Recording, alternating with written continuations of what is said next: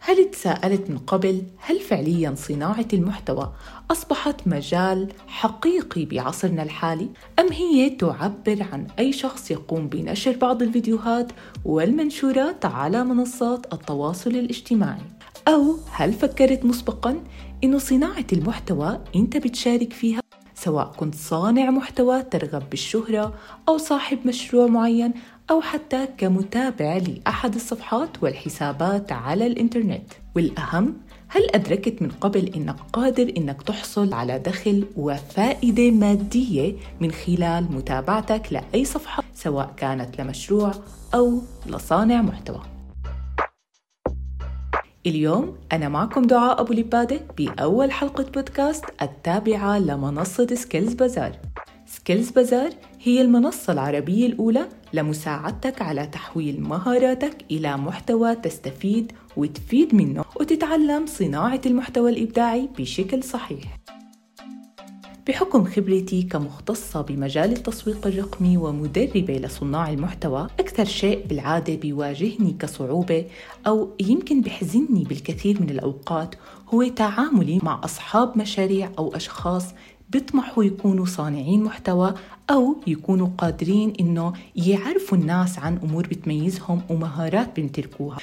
من أكثر هاي الأمور اللي عن جد بتضايق هو عدم إدراك الكثير منهم إنه عندهم القدرة لصنع إبداع حقيقي من أبسط الإمكانيات. وللأسف جزء كبير منهم أيضاً بعتقد إنه لا يمتلك المهارات الكافية لعمل فكرة مميزة بظل المنافسة الشديدة المتواجدة في السوشال ميديا والعالم الرقمي.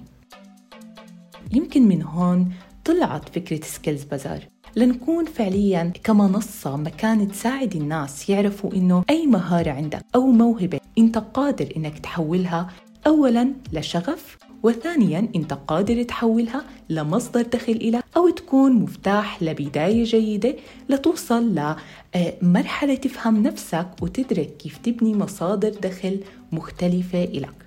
وكل هذا عن طريق العالم الرقمي اللي هو عالم جداً ضخم واللي هو أصبح المستقبل الآن. السؤال الأهم من كل هذا هو كيف؟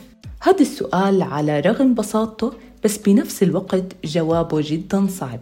قعدت فترة طويلة بفكر فعلياً كيف قادرة أبني منصة قوية صحيحة تكون صوت خير وصوت وعي بمجال صناعة المحتوى للعرب بالأخص. وهذا الجزء اللي اشتغلنا عليه أنا ومجموعة من صناع المحتوى العرب الفترة الماضية لحد ما صرنا عن جد جاهزين نطلق المنصة. وأول خطوة رح نشتغل عليها هو كيف يكون عندك عقلية تسويقية إبداعية.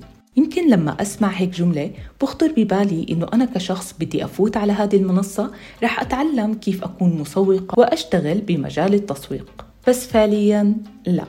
العقلية التسويقية الإبداعية هي مصطلح أنا أطلقته على طريقة معينة استعملتها طيلة السنوات الماضية اللي كانت جداً فعالة، وهي المفتاح الأساسي اللي بيساعد أي شخص يعرف مين هو وشو شغفه ومن وين يبدأ ويعرف كيف يبدأ صح. قبل ما تفكر تتعلم التصوير والمونتاج وكيف تعمل ترند وكيف تعمل موقع إلكتروني على الإنترنت، ابدأ بإنك تغير عقليتك لتكون عقلية تسويقية إبداعية. في مثل بعالم الأعمال بنستعمله دائماً واللي هو مشان تشوف $1,000,000 بحسابك بالبنك لازم دائماً بالأول تبدأ تفكر كم مليونير. الموضوع دائماً بيبدأ بعقلك. إذا تغير، إذا بدأ يفهم الأمور بشكل صحيح، إذا بدأت تدرك قديه العقل البشري عنده قدرة رهيبة ما بتتخيلها على تغيير حياة الشخص من كل النواحي، ويخليك فعلياً تبني الحياة اللي أنت بتطمح إلها وتعرف وقتها إنك قادر تحلم وتطمح لأي شيء وتحققه. الكلام اللي عم بحكيه هاد مو كلام تحفيزي بدي أطلع أحكيه بمحاضرة تحفيزية، هاد كلام واقعي عشته وغيري عاشوا وكتير من الناس اختبروه، وهون دوري كيف أقدر أوصل هذا الشيء لأكبر عدد من الناس. رح يكون في أجزاء مختلفة من ورشات عمل لتعامل وتعاون بين المنصة وصناع محتوى ومشاريع متعددة بالعديد من الدول. بس خلينا هلأ نبدأ بهذه الحلقة بأول خطوة، وهي كل شخص سمع هذه الحلقة ما بدي أحكي لك روح دور على شغفك وكل هالكلام هاد، لأنه رح تحكي لحالك لو أنا عارف شغفي أو عارف من وين أبدأ كنت عم بحضر هالحلقة هلأ. لهيك بدنا نبدأ بإنك ترجع تجدد نيتك، بإنك بدك تحاول وتشوف هالمنصة لوين بدها توصلك وكيف ممكن تساعدك. ويمكن بالأساس أنت بدأت وعارف شو هدفك وشغفك ومهاراتك، بس ممكن تحاول تخلي نية عندك إنه بدك تعطي هالمنصة فرصة تشوف بشو ممكن تفيدك أكتر. هالخطوة عادلة إلنا وإلك، صح؟ بداية موفقة للجميع، وخليكم متابعين منصة سكلز بازار.